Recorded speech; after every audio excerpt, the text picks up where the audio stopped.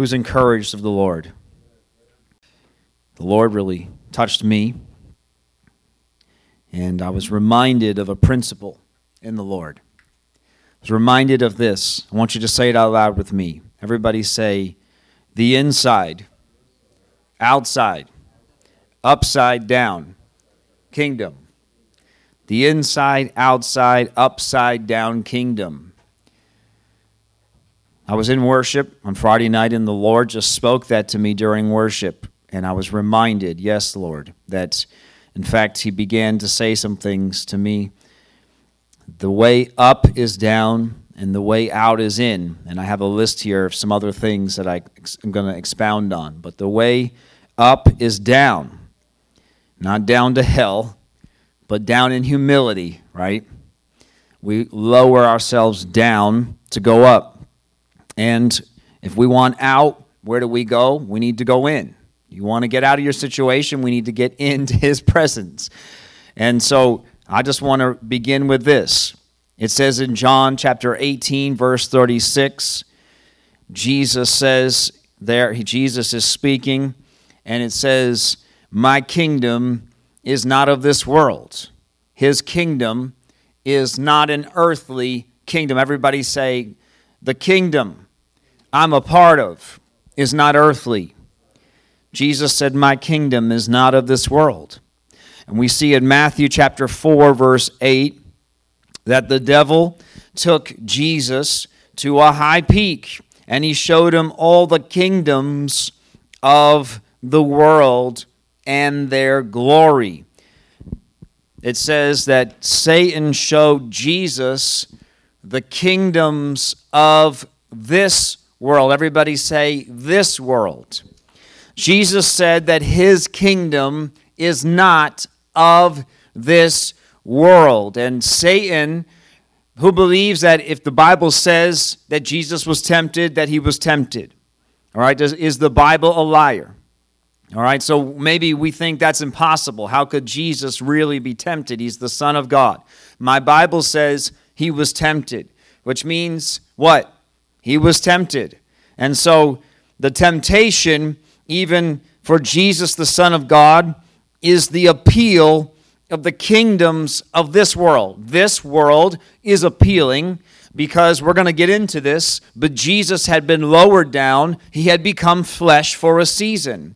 And your flesh craves the things of flesh. Even Jesus, the Son of God, it was presented to Him. Now, Jesus does not choose what Satan has to offer, does He? Because Jesus knew inside of Himself what He was going to say later in time, but it was already in Him that Satan, what you're showing me, is not really real. It is a time in history that is going to be rolled up like a scroll, that everything that you think you can present me is temporary, and the kingdom that I have is eternal. Praise the Lord.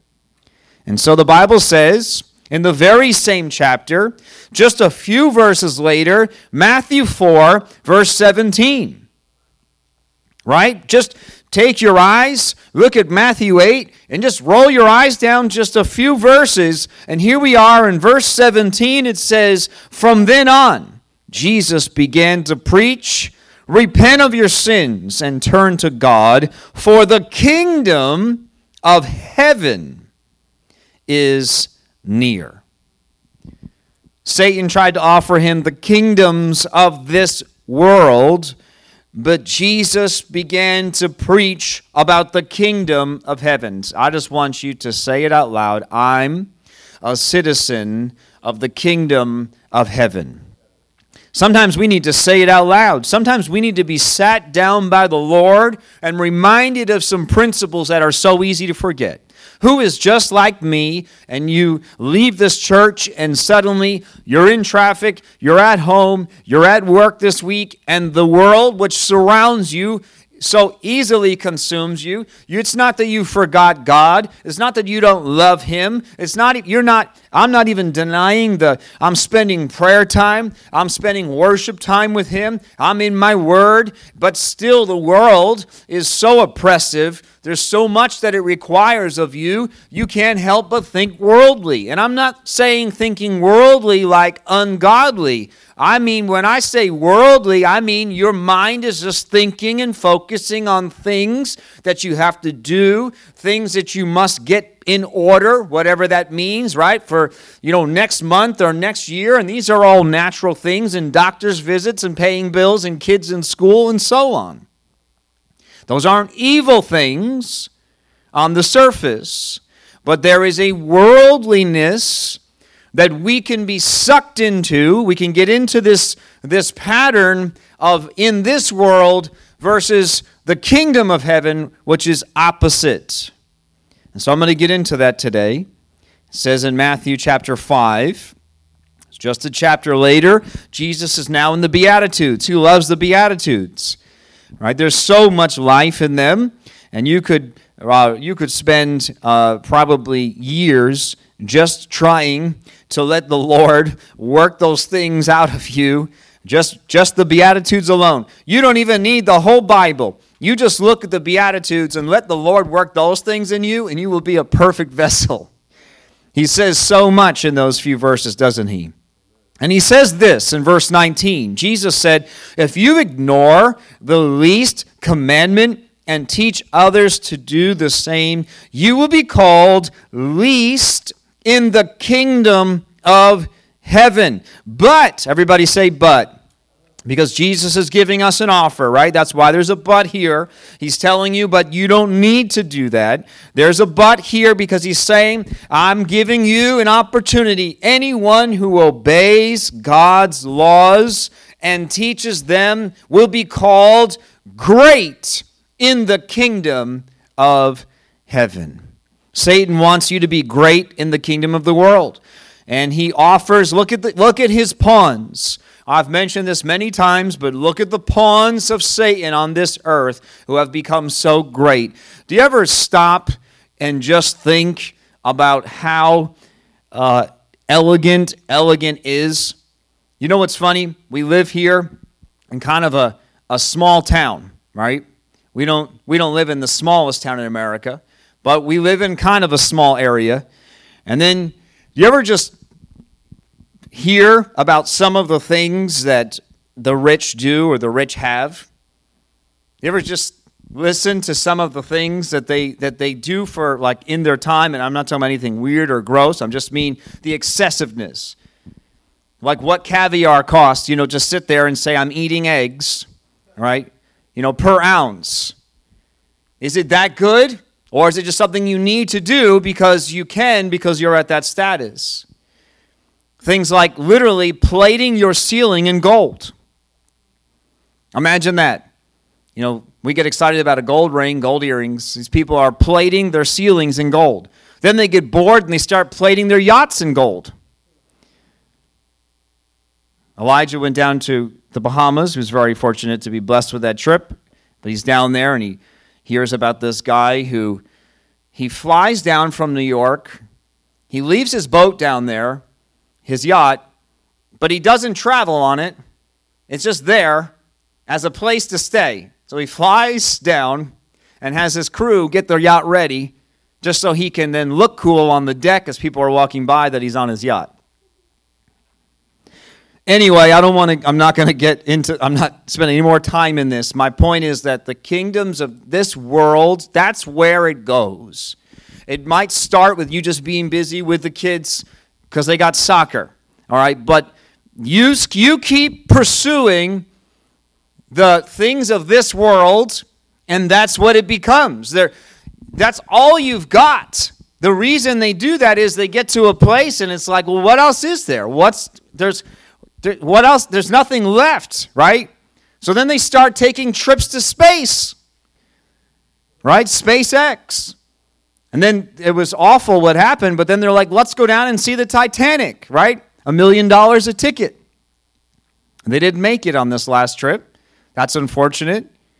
But that's the stuff that these guys, they don't know what else to do. We are part of the kingdom of heaven. We have a plan and we have a purpose. We are not aimless, are we? We are not purposeless. And it's one thing to be in this world, and it's one thing to be diligent. I've been praying to the Lord these exact words, not these exact words, but the exact phrases from the Bible. I said, Lord, help me to be like the ant. You know, the Lord Jesus said that the ant was diligent, and he noted it. All right, so there's a point of being diligent. Lord, help me to occupy till you come. Who knows that? But Lord, help me not, at the same time, to be so worldly. I need to be diligent. I need to occupy, but Lord, I need to be focused on the kingdom of heaven. That's what is real. And so Jesus said, in order for you to be great in the kingdom of heaven, which must be something that matters, for Jesus to tell us that there's going to be least and there's going to be greatest, that might be something to pay attention to. You know, it's so foolish. There's a funny, you know what, never mind. I'm not even going to go there. You know, we could be so short-sighted, right? We could take an offer right in front of us because it's instant, or we can wait for the long haul, something that will last for eternity. Don't take the instant. I'm going to just leave it at that. But he says, I warn you, verse 20, unless your righteousness is better than the righteousness of the teachers of religious law and the Pharisees, you will never enter the kingdom of heaven. So we have the least, we have the greatest, and then we have entering the kingdom of heaven.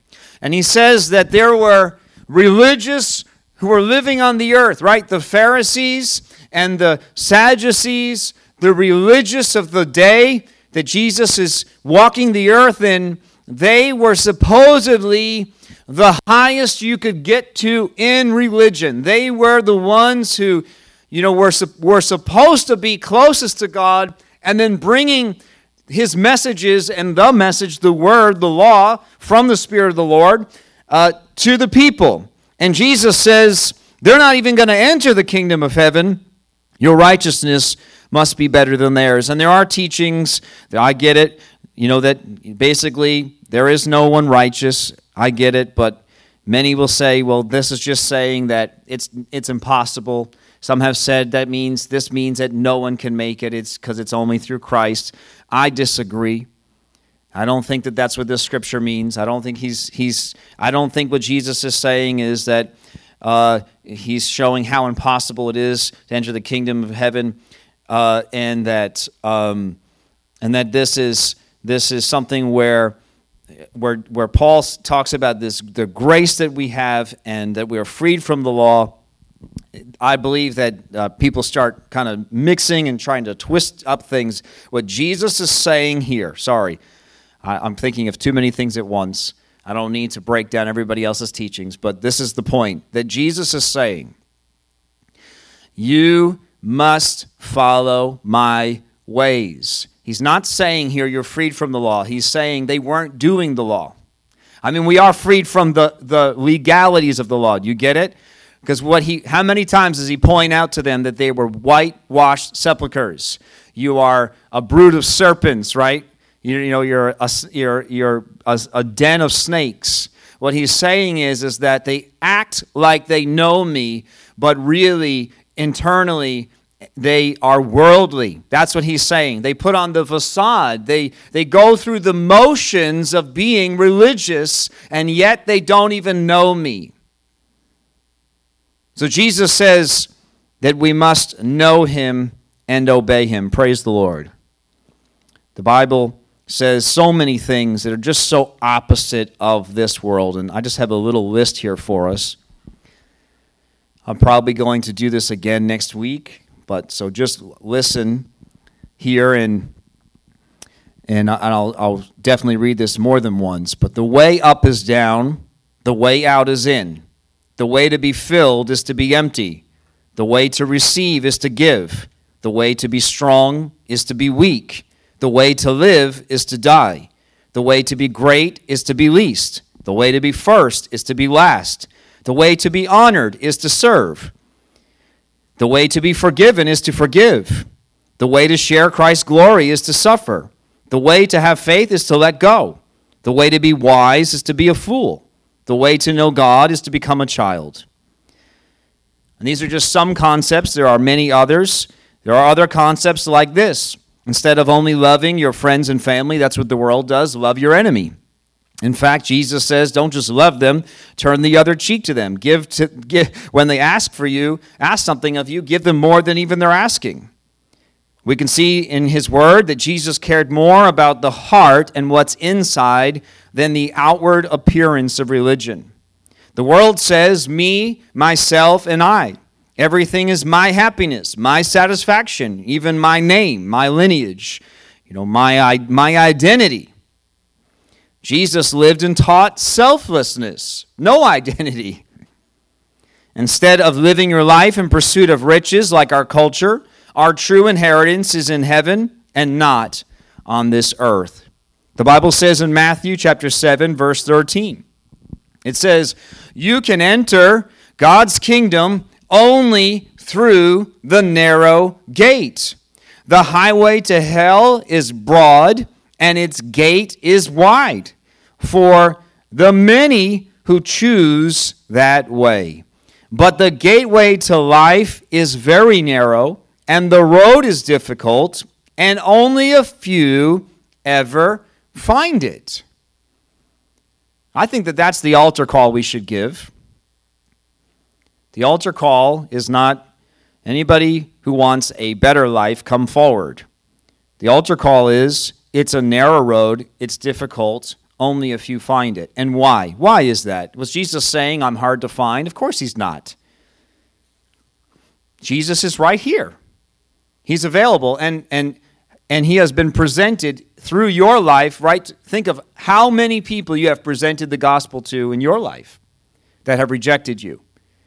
And they're going to stand before his throne, and they're going to say, but wait, I didn't know. And he's going to roll the tape, and he's going to say, you didn't know? Because here's when I presented myself to you. Here's when you said, God, I'll follow you if you save me from this situation, and you didn't keep your word. Here's when I showed you miracle after miracle after miracle, even though maybe the church or the world doesn't call them miracles, but you saw the birth of your child right here. You saw me do this in your family. You saw me give you everything and protect you your entire life, and so on and so on and so on. And then later in your life, someone said, turn your life to Jesus, and you said, why do I need Jesus? I already have everything I need. The world doesn't want to submit to God, submitting to him and to his ways. That's what it comes down to. The only reason it's narrow is purely because no one wants to submit to his ways. It's not that Jesus is not available. Jesus is available to all, and he's easy to find. We just don't want to do what he says. And Jesus says a lot of things. The word says more than ever, right? As we continue to progress into this future we are in right now, you will see that the word of God is going to get even further. You're going to see this opposite thing that we find that the kingdom of God is opposite of the kingdom of this world. It's going to keep it's going to become black and white. It will be light and darkness like it says, but it's going to become more and more apparent. It's always been black and white. It's always been light and darkness, but who can see it more in your lifetime now than you did when you were younger? Who can see that the word, man, you could say you were a Christian. You could say you were a Christian just 20 years ago, and not everybody would agree with you, but no one would hate you like they do now. You say you're a Christian now, and it is just utter hatred towards you. Hatred. That's changed. Who has noticed that change? And so this is going to continue, and that's the only reason it's narrow, is that I don't want him. I don't want his ways. All that Jesus was is the epitome of love. That's all he was. And that's all his message is love. This sacrificial love on the cross, that all you need to do is come and believe on him, give your life to him, and he'll take you into eternity, and we turn this world and hate him for that? Tell me that that's not Satan, that's not darkness. But I want to just, again, today we're not really going super, super deep because it's a lot here, but I'll just say it this way. It's because there is a spirit inside you. You have a spirit. Everybody say, I have a spirit, but I live in a body. Right? You have a spirit, but you also have a mind. Whoever, the old cartoon, right? The devil on one shoulder and the angel on the other. Obviously, that's just a very simple child picture, but honestly, it's not too far from the truth. The only difference is the devil doesn't need to sit on your shoulder. You got your own mind sitting right there. He's just whispering into it, and you're listening to him. And the Holy Spirit is over here since the time. Who can testify that since you were a child, you're like, I always knew that God was real. I didn't know who he was. I didn't know what was right and wrong, but something inside me, right? I've heard this testimony so many times, even though it was misdirected and misguided, right? I've heard people preaching at the bars, right? Getting saved and still getting high because the Lord was still working on them, right? And there was a pathway the Lord was taking them on, right? But meanwhile, it was the Holy Spirit shaping and molding and doing something in their life, and they're making these choices continually to listen to him versus listening to the devil speaking through your mind. And it is simply that simple. It is that your inclination, every inclination inside you, wants to do opposite. In fact, I summed it up this way. If you want to do what Jesus says, if you want to understand this inside, outside, upside down kingdom, it's so simple. I'll just sum it up like this. Basically, just do the opposite of whatever your flesh wants to do. If your flesh wants to react, just do the opposite. And you're probably doing what Christ wants you to do. Because everything in your nature, this is what the Bible says in Romans 8. Romans 8, it says, verse 2, we belong to him.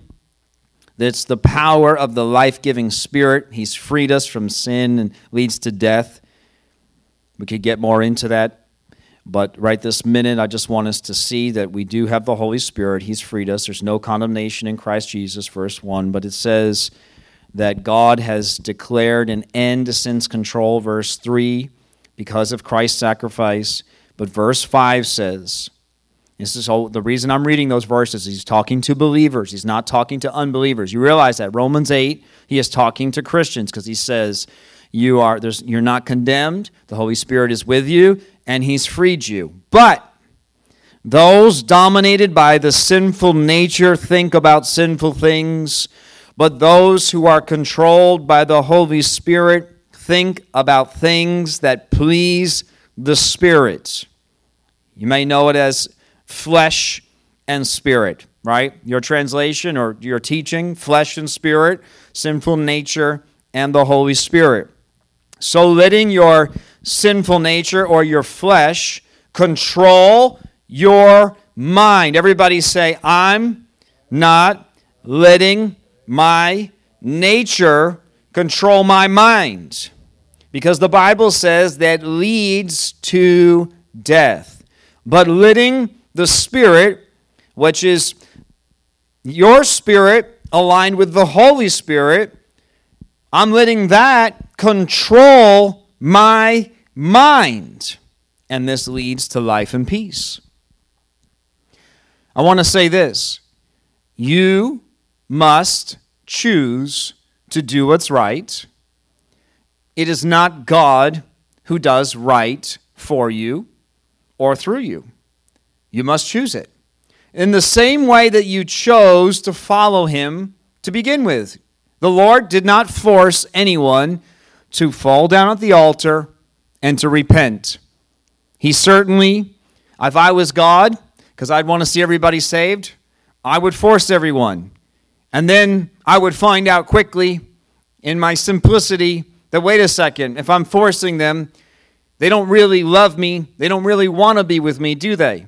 And so God, we don't We need to just step back and let God be God and let things we don't understand be things we don't understand. But He lets us have a free will. He lets us choose because He wants a people that would really love Him.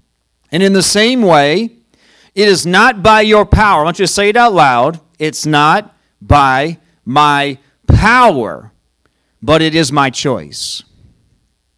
It's not your power, but it's your choice. You know, the Lord makes it so easy for us to follow His ways. He does. There is no way that before sin that you have not heard the Holy Spirit speak to you. You cannot deny that the Holy Spirit did not give you a way of escape. You just don't want to listen. When we do what we want to do, it's that we justify, we compromise. We say, well, that doesn't apply to me. We make up excuses. The word is archaic. We say, that's cultural, that's language, that's textual, that's Hebrew, or whatever. And we make excuses. But the Holy Spirit is leading us. He is prompting us constantly to do what He has asked of us. It says, verse 5, those controlled by the Holy Spirit, they think about things that please the Spirit. Verse 6, so letting your sinful nature control your mind leads to death, but letting the Spirit control your mind leads to life and peace. I noticed something, and I didn't intend to notice it. It's funny how I was preaching on pursuing God, and these last 3 weeks about seeking God out, that He's there to be found, call on Him, He'll answer, and so on. And I pointed us to end the sermon last week to Josiah. But something's been like in my spirit, like a grain of sand inside of a clam, right? It irritates the clam, so the clam forms a pearl, right? The Lord has something inside you. It's not that it irritates in a bad way, but He's something in there, it's like you just can't get rid of, and it's because He's trying to build a pearl in you. He's trying to show you something is in that. And I noticed something, and it was King Josiah. He wanted to make things right. Everybody say Josiah wanted to do right. He had good intentions. Everybody say good intentions. I haven't made you guys follow me in a long time. Maybe like a line or two recently. So today's a lot, but you guys have gotten a break. Josiah had good intentions. He did. The Bible says that he started working on restoring the neglected temple of the Lord. He had intentions to bring the presence of God back into the land and to make things right that had been abandoned by his parents, right? And so he has the right heart. Okay, Lord, I'm going to do this. And it says something very, very interesting, that while they're cleaning out the temple, they said, we found the book of the law. Now, he had good intentions already. But the Bible says that when Josiah read it, he tore his clothes and he repented for his own actions, for the nation, for his ancestors, and so on, that the land had been suffering the consequences of not doing what the book of the law said. You know how many churches would have taken Josiah aside and corrected him? Told him, you don't need to repent.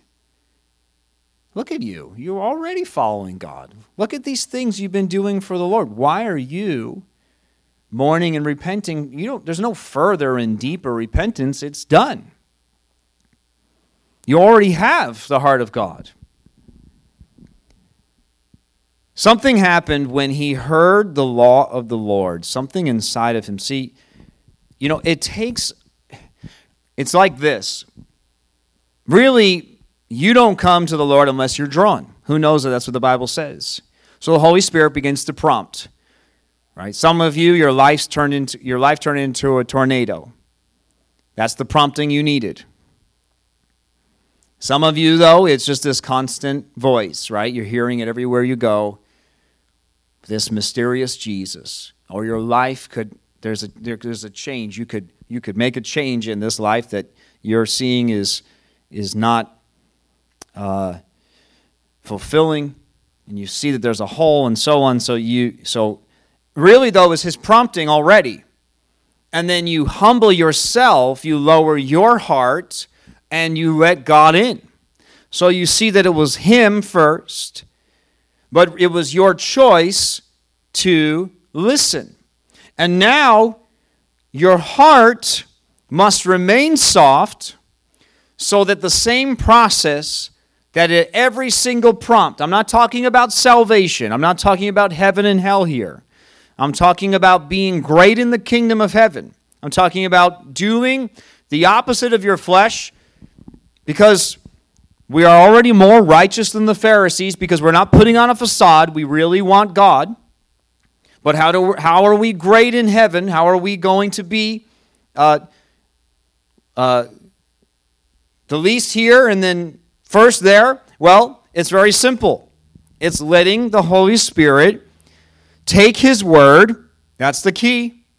He takes his word and he shows it to you. And you have a choice. How are you going to respond? Now, it's very, very sad, but just some generations later, this is the whole Old Testament. It's very hard to read.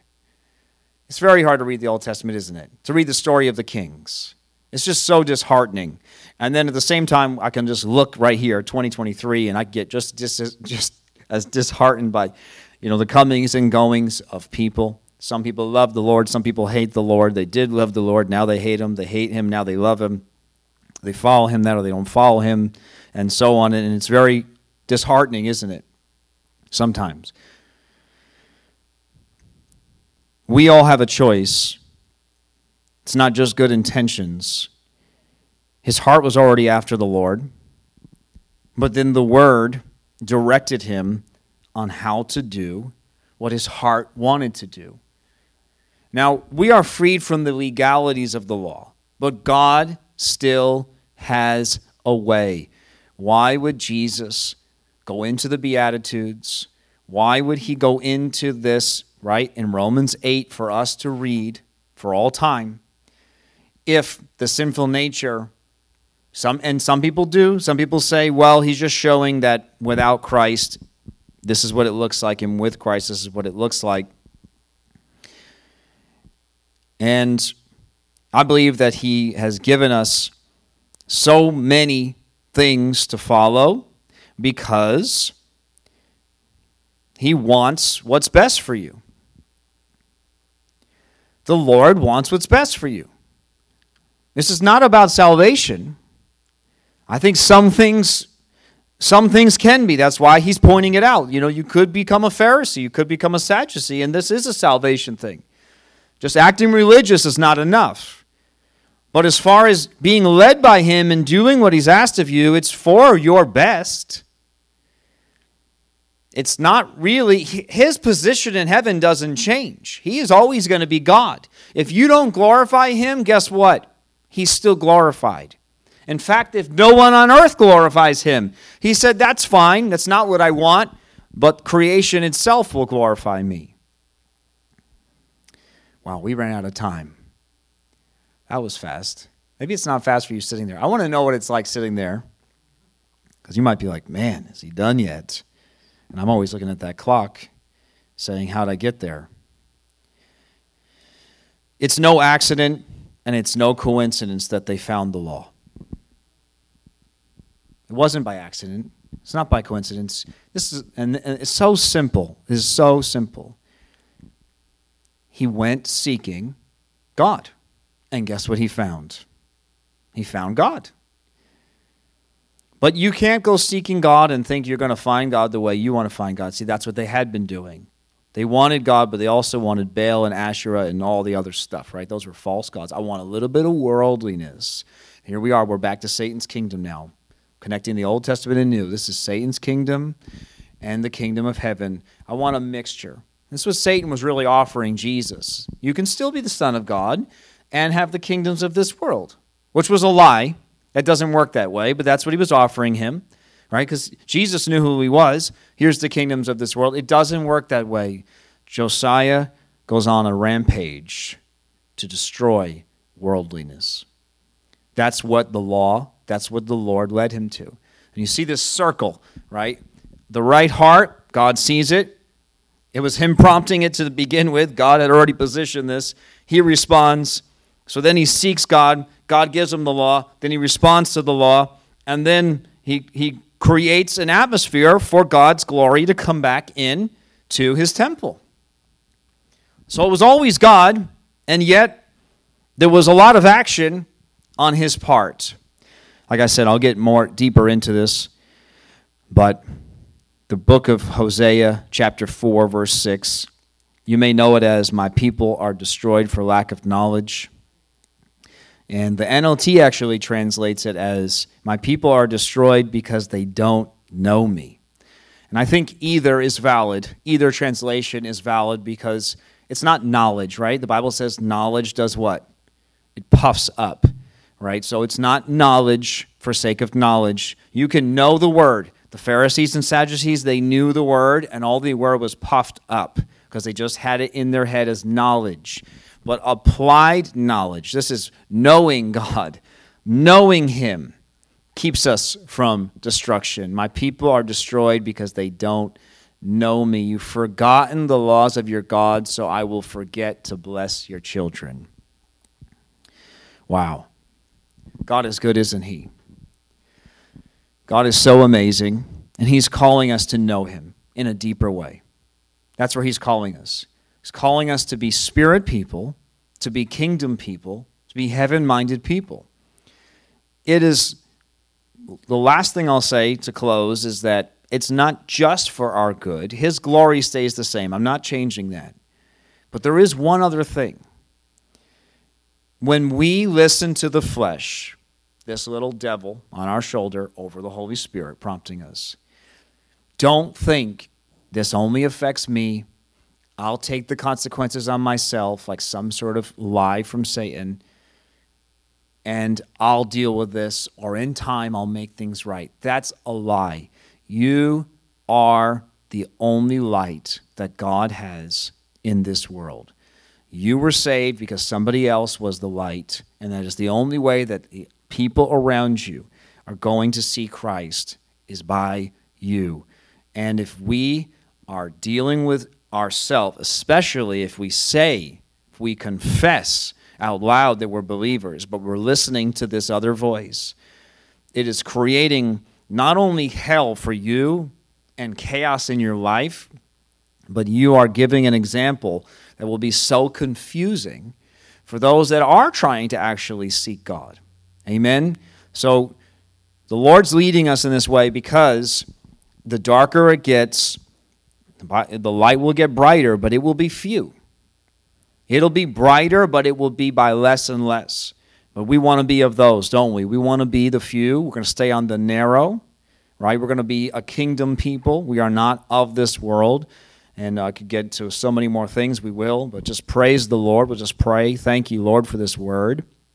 And I just pray that, Lord, as you begin to teach us again, Lord, just remind us of these basics, these principles, Lord, of your word. I thank you, Lord, that we are not of this world. This is an upside-down kingdom. Lord, we are humble. We are low. We are selfless.